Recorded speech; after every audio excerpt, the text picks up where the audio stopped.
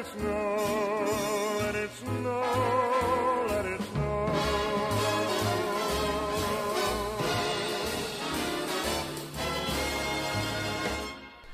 Merry Christmas! Christmas, everybody. Merry Christmas from the They Don't Make Them Like They Used To crew. Brought to you from Sunshine Radio at St. Mary's Hospital on the Isle of Wight.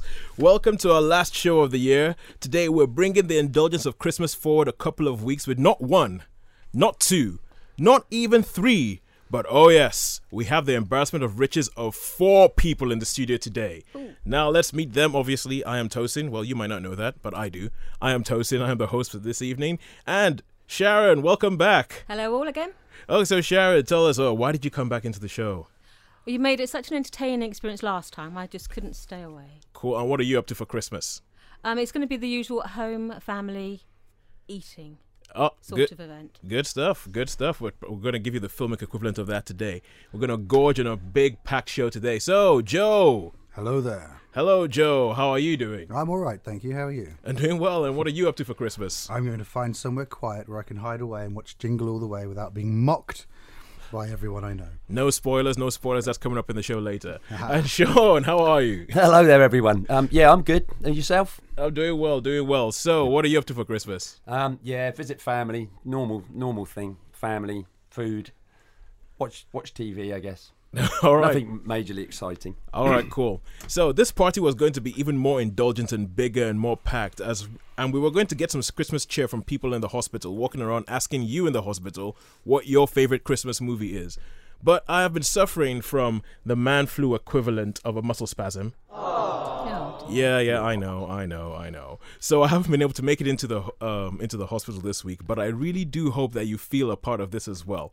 This week, what we're doing is that we've chosen some classic Christmas movies, mostly from the pre-1980s period, which is what we do on this show, hence the name They Don't Make Them Like They Used To. And we have some bombastic blockbusters, some contentious choices, and some dubious decisions for you today. But first of all, I've looked down the list of films that have been chosen, and I'd like to address the elephant in the room, people. No, It's a Wonderful Life.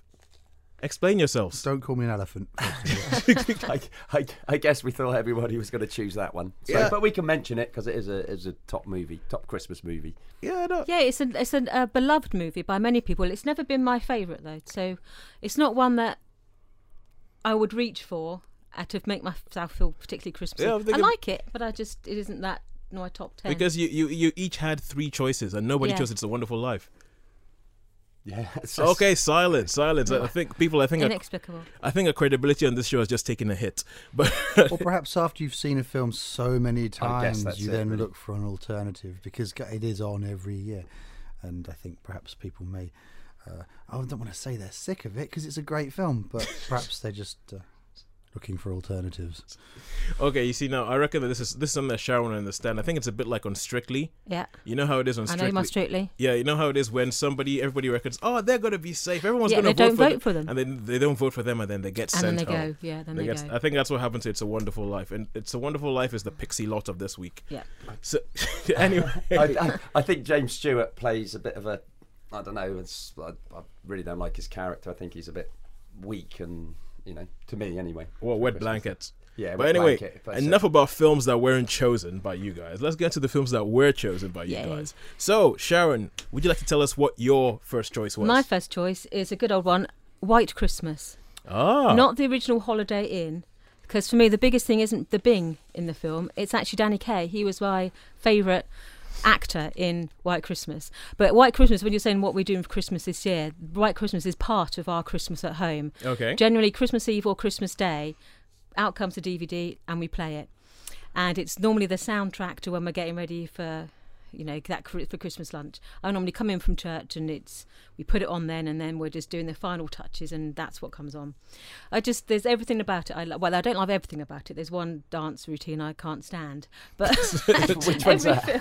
That's the one that Danny Kaye does actually, called choreography. It's all like the modern. He's like all the hep cats. Okay, and he does really sort of the swanky modern dancing, and it's just a bit awful, really.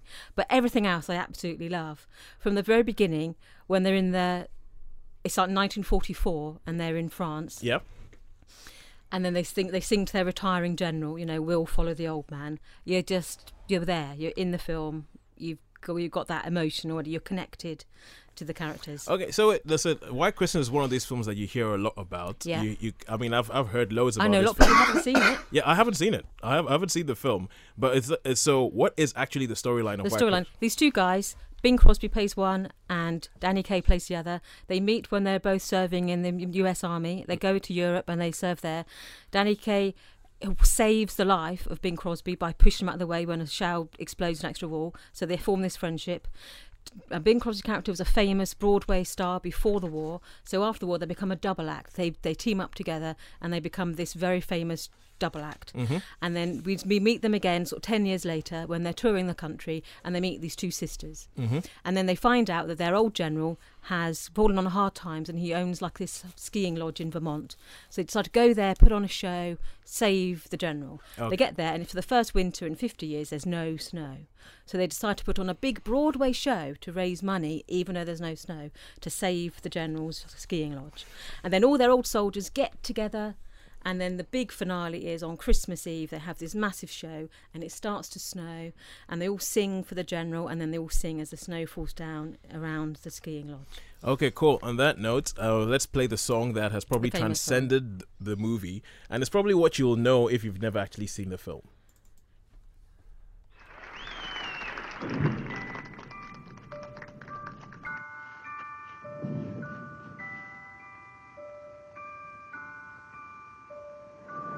I'm dreaming of a white Christmas,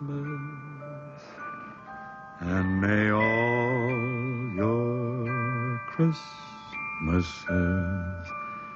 be white.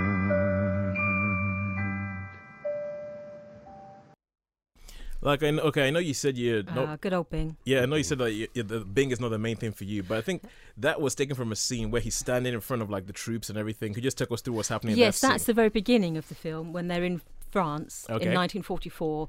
They're obviously having a bit of a hard winter because that's the. Shawnee, you'll know what's the name of the battle where they're snowbound and the American troops really get hammering? That's yeah, I would know. Not the Battle of the Bulge. It's not the Battle of the Caught Bulge. me on is the it? hop there. Hang on, Passchendaele? No, Not the Battle of the Bulge, is it? No, Passchendaele. Second World War. Yeah, Battle of the Bulge was Yeah, well, Christmas they're sort of snowbound. They have a half, and he's entertaining the troops because he's this famous Broadway star, singing them. And then the general who's just leaving them, who's led them so far into the war, is retiring, going back to away from the front line, and he sings that, and then. The general arrives and they all start singing "We'll Follow the Old Man," which, and if you haven't heard it, it really gets the hairs on the back of your neck All right, standing okay. up. All my uncles and their wives were in the services during the Second World War. My dad was in the army, so just hearing that always makes me sort of feel nostalgic for my dad. 'Cause I lost my dad a few years ago, and I've lost all my uncles now. Every single one of them have now died since so years. They're all of them old soldiers, so it makes me think of all those old soldiers who aren't with us anymore. So it's quite a sentimental moment, but it really gets the hair standing up. All right, cool. And guys, what do you reckon? Yeah, I mean, this would have been my choice if Sharon hadn't chosen it. I mean, it's great, and there's some really, really good musical numbers in there. Totally agree with you with Donald O'Connor. I think he was very, very underrated. I think he's as Danny good Kaye. as Danny Danny Kaye. Sorry, Yeah, sorry. oh, it's Danny Kaye, isn't it? Yeah. Of course. Sorry, You're thinking of singing. I was, and some other stuff. No, I'm thinking of like Holiday Inn, or whatever. But there's a terrific song in it at the beginning. I seem to remember, and I really, really like the song where it's only a short time, but it's we're having a heat wave, tropical heat wave. That's the two sisters, isn't yeah, it? that's it. Yeah, which I think is quite a good number. But it's a is great fun. film. I haven't seen it for so long, and so I must really, really catch up on it. But it's the little touches. There's a sort of the number they do called Sisters, where Yeah. they meet these two sisters and they have their number. And then to distract, they're sort of being hunted for debts or something. I can't quite remember. But so Danny Kaye and Bing Crosby come out and they play the song in the background and they mime to it. And it's one of the funniest scenes in the film. But I've got friends of mine who sing it with their daughters and they know the whole words and they know the routines. Because it's just such a fun thing. And I go when it's on, I do dance around doing the sisters routine. I think it needs to be a video camera around you as this Christmas.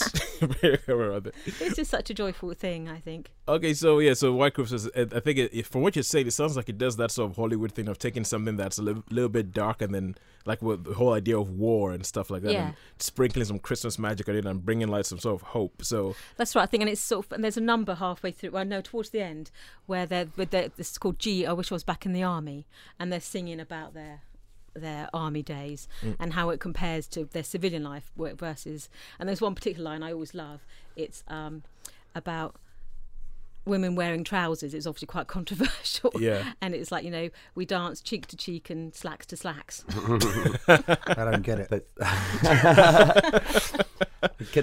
Right, young man. Is it okay if I mention the director here? Because the yeah, director, Michael Curtis, is just... Sorry, mate. Go on, No, carry go on. for it. Go on. Because Michael Curtis is just an outstanding director, and he's done so many great films. It's so versatile. It's such a range of films. People just don't know the names so much as they do other directors. It's incredible, isn't it? I mean, if you think name some of his films. I'm trying to think of what else he's done. Okay, well, he did, obviously, my favourite, Robin Hood...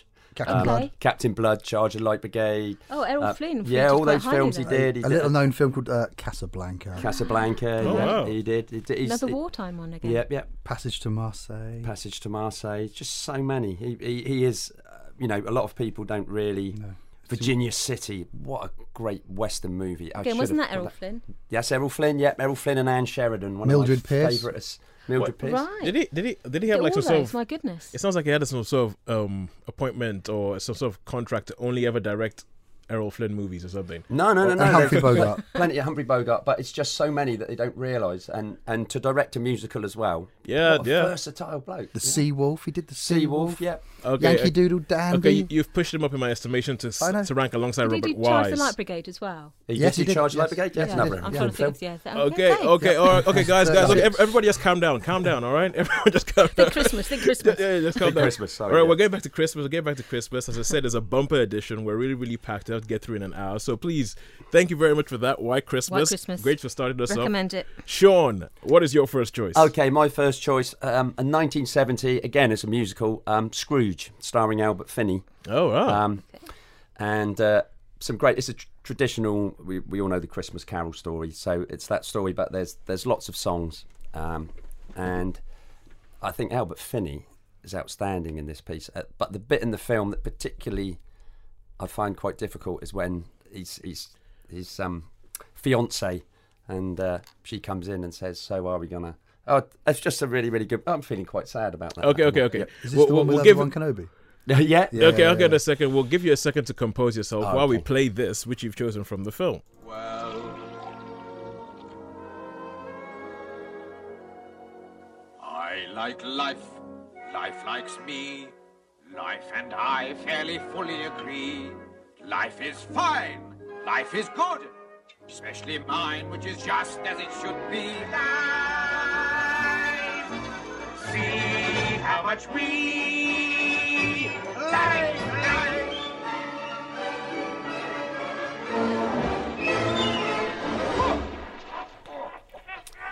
Yes, that was I Like Life from the 1970 version of Scrooge. So, Sean, I've just had a look on Wikipedia, and Adaptations of A Christmas Carol has its own Wikipedia page, just because there's so many of them. So many, yeah. So from films alone, I'm looking at this list, and there's probably about 20. So why this one out of all of them? Well, I guess I was about 10 years old, and obviously my parents took me to see this, and it was like, whoa, this bad guy turned good. I mean, I really like, and that song, I was thinking, and I've sort of tried to live by that philosophy that you have to enjoy life, like life, enjoy it rather than, so it just, and that sort of stuck with me. So I like to try and be, I like to like life, and I think that was the point, that particular song.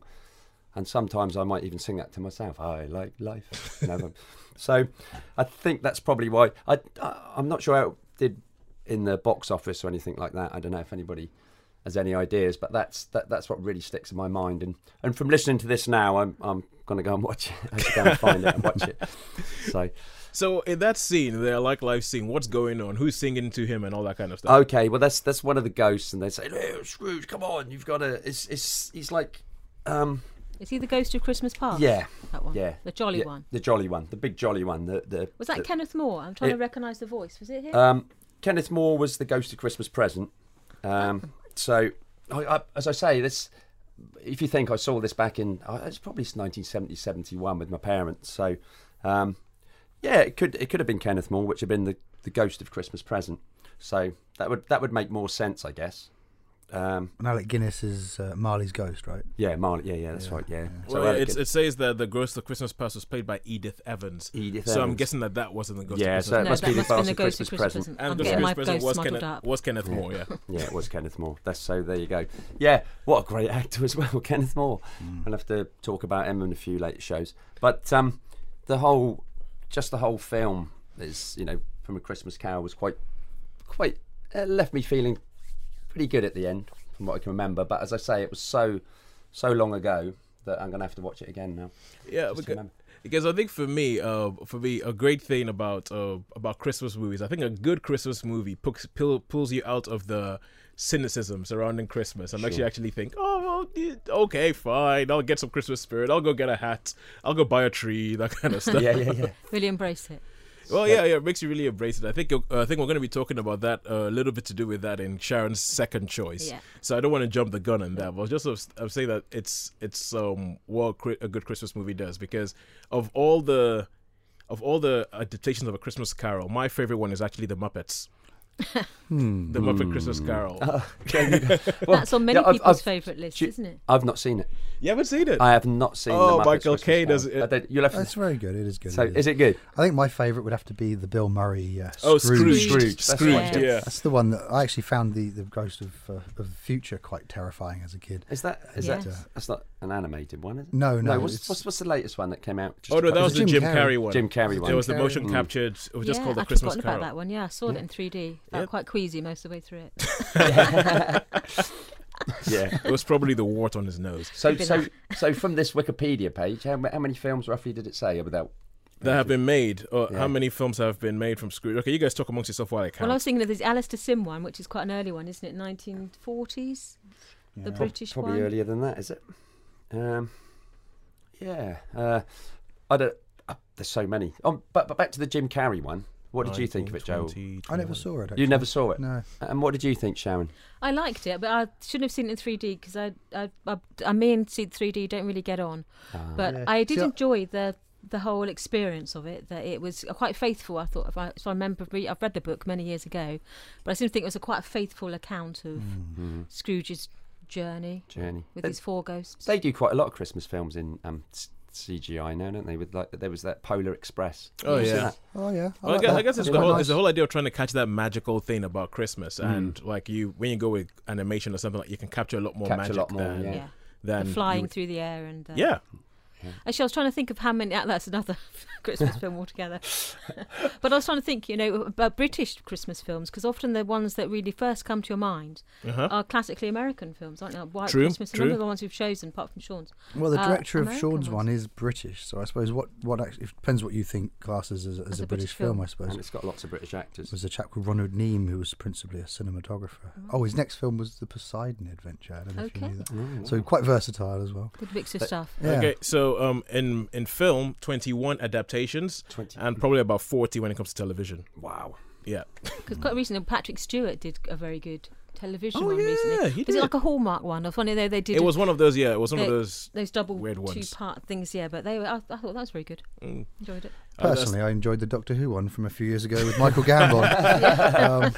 That was the I still think like going back to the Muppets one. I just think the casting of what they did. Well, the way they cast the different Muppets in the different roles. Miss Piggy and Kermit married. They had like frogs and pigs. They have frogs and pigs as kids, and you have the whole thing because when they have Marley, his old partner that comes back, instead of having just one, they have Waldorf and Statler, the Muppets. They're my favourite Muppets. And they come back in like this sort of electric chairs, and they have this song when they go, "Where Marley, woo!" Yeah, I love that. That's pretty good. So, Sean, anything else you want to say about that?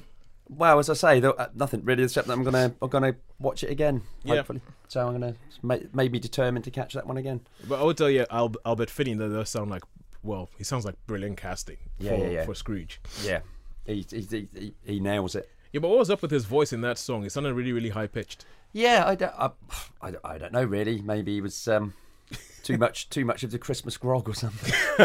Too much of the milk of human kindness. Milk of human kindness. All right, cool. All right, thank you very much for that. So we've had White Christmas, we've had Scrooge. I get confused when I say Scrooge, but it isn't Scrooge, it's Scrooge. And now moving on, Joe, what is your first choice today? Well, this is a film. It doesn't get played as often as your It's a Wonderful Lives or your White Christmases, but for me, it has Cary Grant in it, so therefore it makes it automatically better. It's a film from 1947 called The Bishop's Wife, an absolutely lovely film, and as someone that finds it very hard to get into the Christmas spirit, this is one of the films that does it for me, just because it's Cary Grant and it's lovely. Okay, cool. And on that note, let's play something from The Bishop's Wife from, what was it, 1940 what? 1947. 1947. The best decade.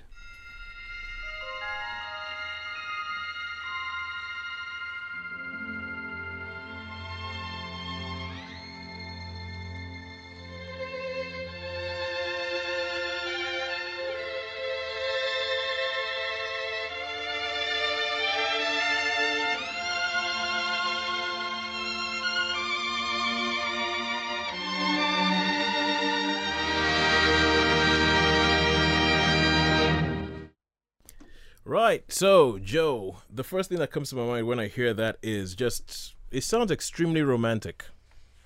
It kind of is. What I like about it is it's one of those Christmas films that actually makes me like Christmas, which is a hard job. And the reason is it's got a moral to it, it's got a meaning to it, which is basically you've got to know what's really important, not what you think is important. Sometimes you can get involved in things that you believe to be really, really important, and actually you're missing what really is should be taking up your attention. Okay, so do you want to rewind a bit and just tell us what is this film about? Okay, so you've got a bishop played by the fantastic David Niven, who is desperately trying to raise money to put together a new cathedral. It's his main goal. It's what he's trying to do, and he's being extra specially nice to all of the richer people in the town. There's this one particular miserable old lady that he's ever so friendly and polite to, just in the hope that she'll donate money towards this new cathedral. And then she starts to want to have her own way, and she starts saying, well, I want this to be done and that to be done, and he's going along with it just because it's the only way he can get it built. And a mysterious chap called Dudley, played by Cary Grant, turns up at the bishop's house, and you very, very early on get this feeling that something's special about this guy. The camera goes into a soft focus every single time he's on, and beautiful music starts playing. So as a viewer, you're thinking, hey, there's something heavenly about this guy. And he's an angel. He basically plays an angel sent to earth to remind the bishop what's really important. Everyone that he comes into contact to, he helps, and he sort of affects in a positive way, except for this bishop, who starts to be thinking, hang on a minute, this chap's, everyone loves him, and he's helping everyone except me, and you get this kind of this almost jealousy from the bishop's point of view. But yeah, and it's lovely. It's lovely to see the bishop go from this, to David Niven's character, go from this man who's obsessed with this church, to actually realising that staying at home, spending time with his wife, who Cary Grant seems to be doing a lot of, is actually more important. And to be honest, if Cary Grant turned up and started spending time with your wife, you'd reassess your priorities too, wouldn't you? So it's a lovely film. It's a great movie. So Cary Grant plays some guy who walks around and helps everybody and makes everybody's life better. Yeah. You think this might be a bit of wish fulfillment on his part, or a bit of like an ego trip? Well, interestingly, the original cast for the film was the other way around. They had David Niven as the angel figure and Cary Grant as the bishop. But after watching the footage that had been shot, they realised something's up here. It's not working as they'd hoped, and they swapped them round. And Cary took some persuasion of Cary Grant to actually relinquish the title character of the bishop. But once he did, everyone agreed that it was much better, and they fit into the opposing roles much more comfortably. Oh, okay, cool. So the first time I ever heard about this film was when a remake was made of it in the 90s, I think, with Denzel Washington in the Dudley role. Wasn't it Whitney Houston as his? Yeah, as the said bishop's wife. Yeah, it was called The Preacher's Wife. I've heard of it, and I've never seen it. I've never seen it either. I've never seen it either. Well, that's the first time I heard about it, and it seems like it follows the same basic premise. Although they do make a big deal of like Dudley falling in love with the wife and like looking as if there was actually possibly like some sort of romantic thing there. Does that happen in the original, or is that just kind of made up to appeal to a 90s crowd? You could, because it's Cary Grant, he's not being, he's not doing the dirty on David Niven. But you could look at it that way. If you weren't paying attention, possibly you might think, "Hang on, who's this chap hanging out with the bishop's wife?" Mm-hmm. But because it's Cary Grant and you know the sort of film it's in, you don't really think that. Okay. I remember seeing that years ago because we were a bit of Errol Flynn, David Niven were sort of big followers of them in our household. Yeah. So we watched all of their films, but I didn't think of it as a Christmas film particularly. So maybe I need to refresh my memory a bit. But I remember, I think of enjoying it, but I don't remember thinking of it as particularly Christmas. Well, as Christmas is approaching in the film, you get this feeling that's possibly why the angel's there. Why the angel's been sent, because Christmas is the time of goodwill, and Christmas is coming all the time, and he wants to try and get the cathedral underway before then. Yeah. Well, sounds lovely. I'll have to watch it again. I have watched it, but it's years ago, so it is lovely. Sounds like a lovely thing I'd like to watch again. It's a good one. Sean, I've not seen it actually. No, that's pretty bad. But I was looking at the director, and the director Henry Costa. He's some of the films I have seen. He did Harvey. I love Harvey. Yeah, absolutely love Harvey. Yeah, Harvey's a great movie, I think. Okay, I think Harvey's going to be showing up on another one of the Harvey in the New Year. Harvey in the New Year sounds good, and The Robe, which massive film, and a musical film, The Flower Drum Song, which is all about these Chinese guys that moved to America and tried to make a living. It's nice. It's a good one. Wow, it's a good director. Okay, cool. A real mixed bag. Yeah, cool, good stuff. So, anything else to say about the?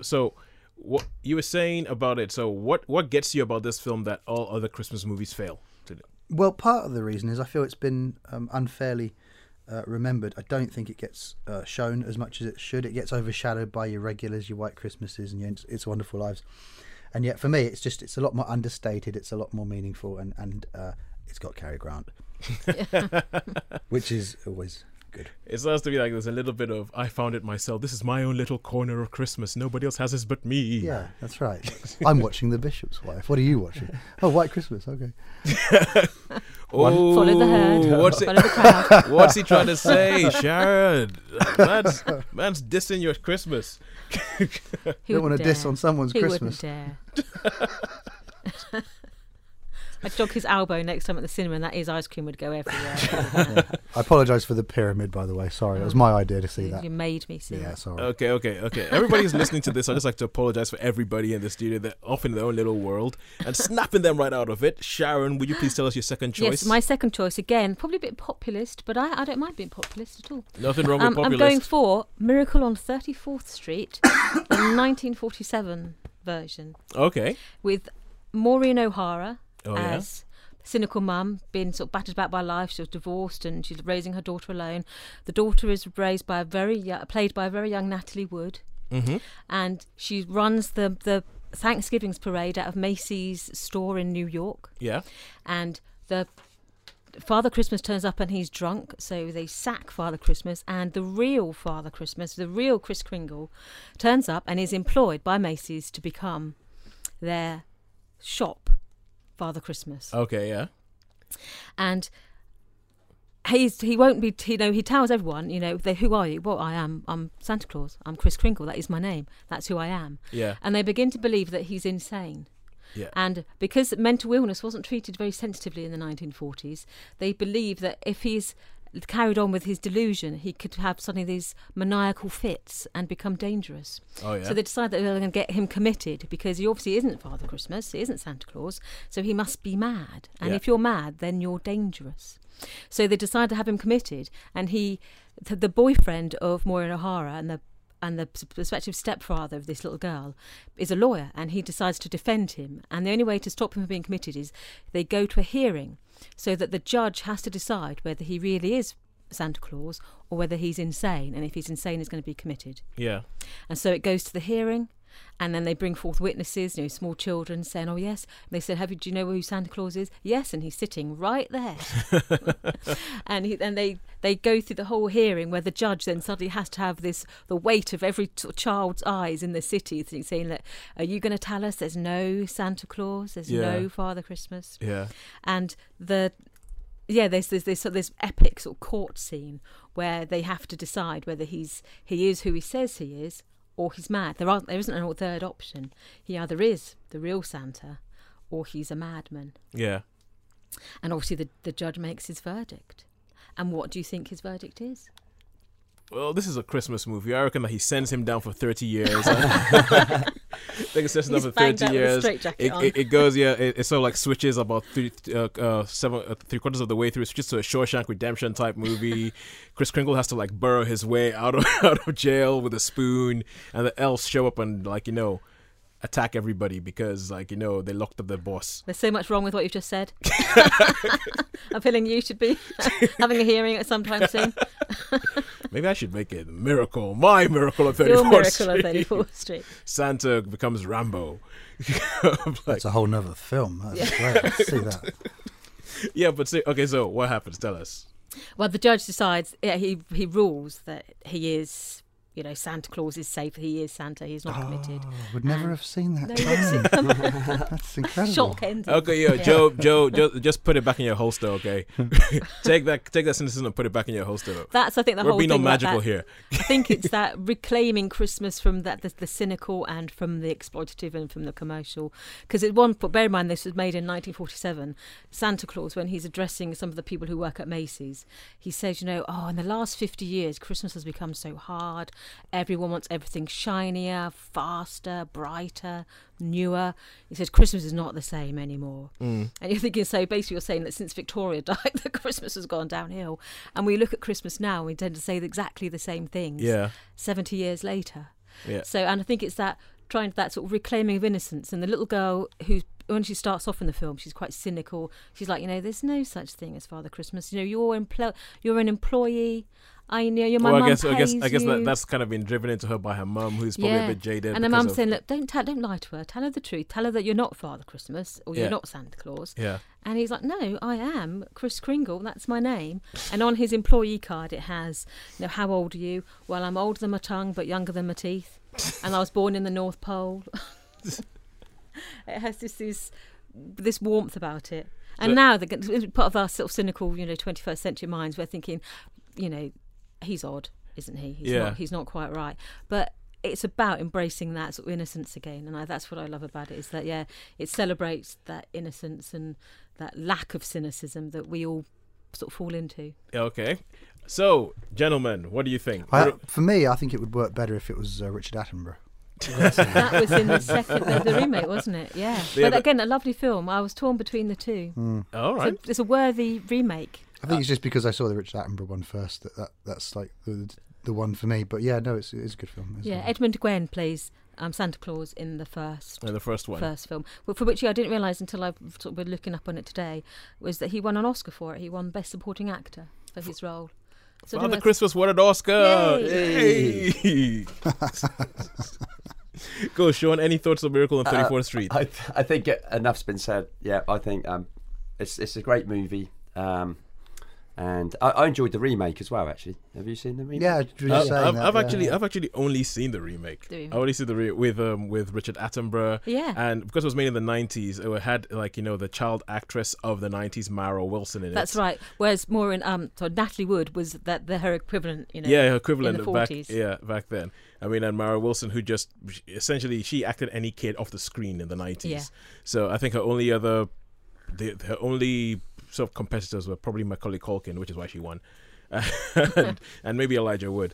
But and I remember watching it and thinking, this is actually quite funny. Like, there's the idea. It's almost as if, imagine if Father Christmas was real, and if he'd ended up in New York in the 90s, what would happen? And I actually thought that was quite good. And then I found out there was a remake, and I was quite surprised to think that people were thinking like that way about Christmas and all that kind of stuff. like all the way back in the 40s. The 40s. Well, which we think was an innocent age in itself, but obviously it'd been through such a hideous time. Yeah, just coming after the war and everything. War, yeah, I would just like to say though, Tosin, you said imagine if Father Christmas was real, and I mean I'm not a big Christmas fan, but I know that Father Christmas is real. Oh, now it comes out. Now it comes out. You can't just sweep that under the carpet. Now it comes out. Look at See, him. I can't help myself from saying Father Christmas though, because that's Santa Claus to me is a bit like, no, it's not Santa Claus, it's Father Christmas. Yeah, of course it is. Yeah. Yes, I guess that's the American thing, New York, and it's actually anyway. So okay, good choice. I actually like it. I would personally recommend track it down this Christmas. Watch them both. But either one of them. Miracle on 34th Street, either one. I have to admit, I do. Looking at the picture of Edward Gwen, was it?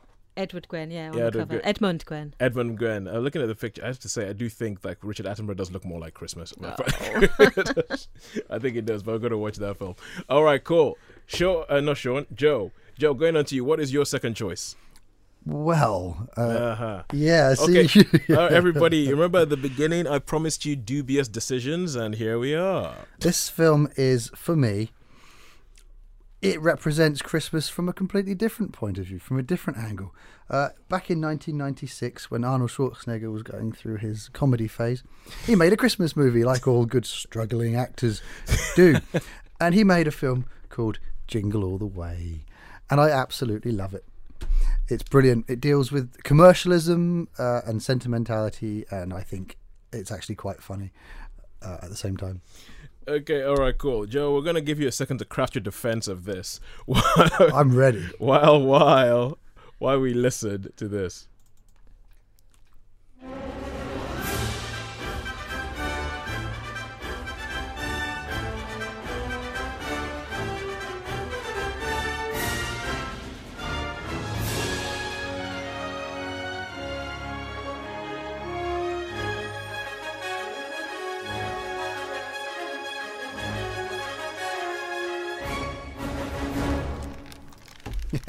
Mr. Joe Briscoe. It's great, isn't it? And if you're wondering why it sounds like a superhero theme, it's because it is a superhero theme. It's the theme to Turbo Man. And Turbo Man is the thing that every child wants this Christmas. I think it was based on the whole Cabbage Patch Dolls thing. And the Buzz Lightyear thing that went mad about the same time. That came afterwards, yeah, Buzz Lightyear. And in fact, every big Christmas toy, this whole thing in recent years of having the Christmas toy that everyone needs to have. That theme was fabulous. It's huge, it's a very good theme, yeah. Yes, reminds me of Corn Gold. Yeah, it's absolutely huge. It's adventurous and massive and super and heroic, and that's the whole idea.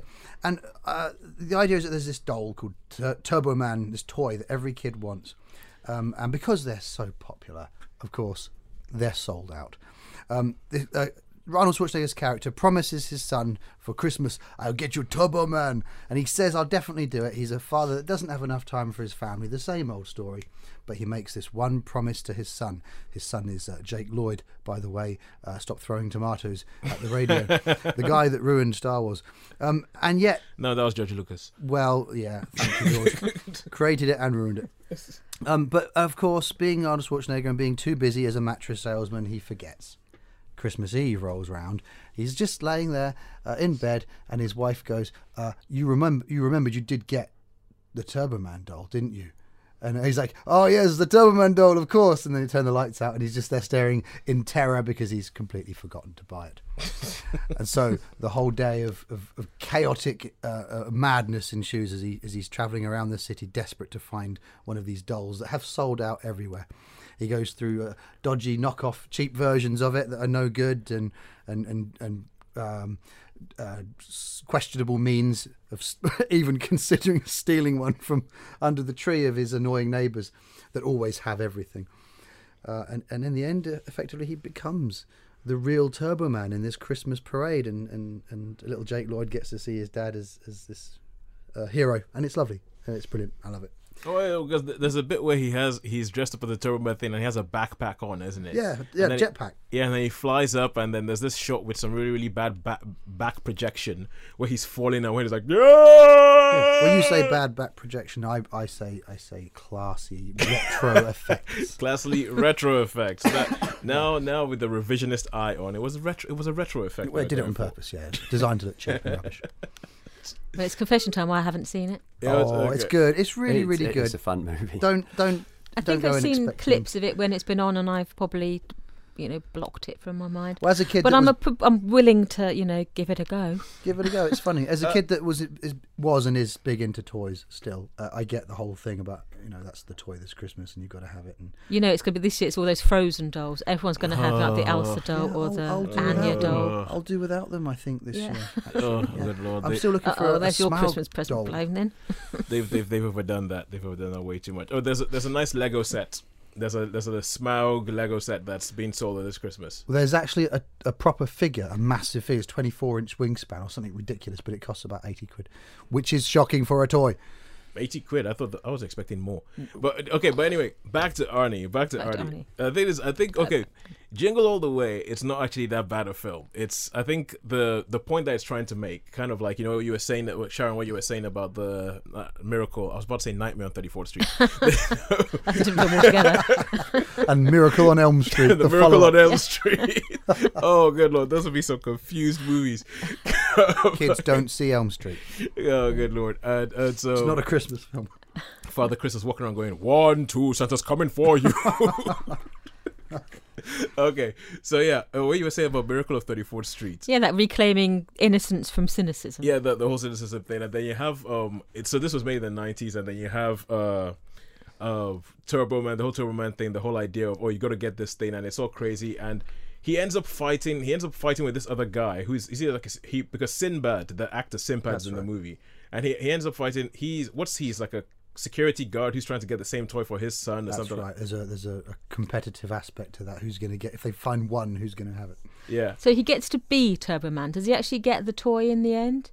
Or is the moral that it doesn't really matter by the time they get that point? I'm not going to tell you. Okay. I'm going to let you see the film for yourself. I have to watch it now. I cannot actually remember it. I mean, I will still say that if you're going to see one film with Arnold Schwarzenegger doing kids movies, watch Kindergarten Cop. Shut up, Tosin. I'm not Tosin, I'm a princess. So if you're going to watch Kindergarten Cop. But Jingle All the Way, it's one of those films where, I mean, it had a good point that I was trying to make, and I just feel like it would have been a better film if they'd had like Tom Hanks in the lead role, or somebody like that, as opposed to Arnie. No, he doesn't need to win Oscars. He doesn't need to, make people cry. Schwarzenegger's fine. He'll do. It's just kind of like what you said, like when he was going through his comedy phase, or he was trying to spread out a bit. And yeah, for instance, I think Jingle All the Way, most people probably know this film more because of some of the remixes that have been made from things that he's done. I can't remember what the guy's name is, but this guy who does all these YouTube cuts where he takes bits from movies and he'll take like one line and he'll make like a dance track out of it and just loop this one thing. Not and DJ Yoda, is it? No. I can't remember what it is. Like he did one with MasterChef. MasterChef, and he did one with, there's a line that Arnold Schwarzenegger says in the film where he goes, "Put that cookie down." And so he has this whole thing where he goes like, put that cookie down. You haven't seen this, Joe? No, I like the poor baby one personally, but yeah. I'm completely baffled now, but that's not unusual. So yeah, that is what we actually have. That's Jingle All the Way. So if we just go back a bit and talk about Sean, there was something else you wanted to talk about. Yeah, I was just actually it leads in quite well actually, because with alternative Christmas movies. Okay. I mean the films like Gremlins and Home Alone. Do they count as Christmas movies? I think Gremlins is a brilliant Christmas movie. Yeah. Gremlins is a very good Christmas movie. There's one really, really good Christmas movie which I love. I hope you're going to say what I think you are. But it would be an 18 certificate one, and it's called Bad Santa. Okay, yeah. Billy Bob Thornton. Yeah, Billy Bob Thornton. Real, con man. He's got a miserable life. He's a bank robber. He dresses up as Santa, and he's got a little elf friend. But there's this oh yeah, because kid in it. It's actually a midget playing the elf, isn't it? Elf, that's right. Yeah, that black guy. I can't remember what his name is. Yeah. But there's this little kid, and he just loves him, and he thinks he's Santa Claus, and he goes and actually sort of manages to stay in his house because this little kid's dad's away, and this little kid gets bullied and all that, and I mean, without putting too many, I don't know if I can put spoilers in because perhaps not many people have watched it, but it's just a really, really nice ending. The kid really, really sorts of melts his heart. And although he's a bad character and he swears and he drinks. However grumpy and miserable he is to the kid still thinks he's Santa Claus. And it's just lovely. And right at the very end, you know, he wants to do something for the kid. And I mean, I love this film. I think it's a great film. So it's kind of like an alternative take on a Christmas movie, but still has that whole family thing and all that. That redemptive quality at the because end. Even when have you seen it? No, I haven't seen it. When you're speaking, I've seen bits of it, but when you're speaking about the film and you're talking about how, you're talking about the family situation that the kid's in, it sounds similar to Miracle on 34th Street. Yeah, like a single parent, like no dad at her, and all kind of stuff. So. Yeah. So, but yeah, this little lad with his grandma. The grandma, all that she says is, "Do you want me to make you a sandwich?" It's great. It's just a really, really good movie. It's worth seeing. I have an alternative Christmas movie to submit to the panel. Is this the one you stole from me? No. That's not an alternative Christmas movie. That's a Christmas movie. Okay, cool. The one I was going to suggest, which I do hope no one listening has seen, and if they have, well done. It's called Silent Night, Deadly Night. Oh, the slasher movies. Good Lord. Oh, I don't think. Tell us more. Even that title. No, let's move on. Okay, let's not. We're going to... We don't want to end it on like... No, we don't. It's a good one. Yeah, but it is a good one. You've got Halloween for Halloween, you've got this for Christmas. Okay. Oh, actually, there's a Finnish movie that has it goes through like a sort of Finnish folklore about Santa Claus and how he's like, he's not actually there to punish bad kids and all that kind of stuff. Yes, I know the one you mean. I'm trying to think what it's called. I can't think what it's called either. I've got to go find that. Just type in Finnish movie, Finnish Christmas movie and see what comes up. And also, it's supposed to be quite terrifying, isn't it? It's supposed to be quite terrifying, but very, very good. And okay, the film that I was talking about, which I mentioned to Joe last week as my pick for a Christmas movie, and then all of a sudden he sends me a list and this movie is on it. I mean, what on earth? What's going on? I obviously don't listen to anything you say because I didn't know that you'd already chosen it. Yeah, and that is Die Hard, which is Die Hard, which is it's set at Christmas. But the more I think about it, the more I think it's actually the whole film is a big allegory for Christmas. You have Hans Gruber showing up. Alan Rickman essentially plays the Grinch, trying to take Christmas from people. Yeah. He Christmas party. Yeah, there's a Christmas party, everything like that. And John McClane is like this big guy, and like you have this whole thing. And the song that we played at the beginning of the show, Let It Snow, was actually from Die Hard. It's the film that ends Die Hard and Die Hard 2. And I remember when we were growing up, when we were kids, people were just kind of like, what on earth? You've just seen this wonderful, amazing action movie, and it ends with "Let it snow, let it snow, let it snow." And it's in California or It something. feels right, though, doesn't it? Yeah. It feels right. It just somehow feels right. It feels right. Right. So we're almost out of time. We'll have a little bit to say, a little something at the end. But I feel like there's one song that we need to play to finish this off. I like to imagine a Christmas movie right now. As we said, a lot of them are American. So American Christmas movie. You're in Rockefeller Center. You're standing there. There's people like, ice skating around the ice rink in there. And there's one song that has to play and plays in almost every single Christmas movie when people show up in Rockefeller Center. And it is the classic, this one.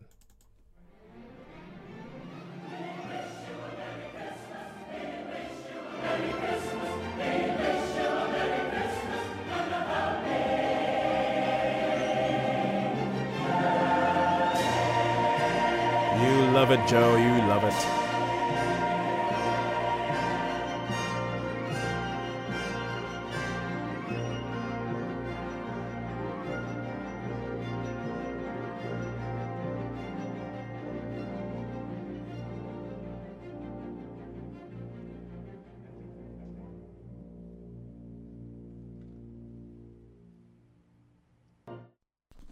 Joe, bow to the power of Christmas! Bah, humbug. All right, cool. So that's it. Merry Christmas, everybody. Oh, everybody on 3. Merry Christmas. 1, 2, 3. Merry Christmas, Turbo Man. See you all in the new year when we shall be returning with They Don't Make Them Like They Used To. And please remember throughout all of your Christmas viewing that they really, really do not make them like they used to anymore. Anybody else have anything to say? Have a lovely Christmas, everybody. Yep. Happy Christmas. Super Christmas. Take it easy.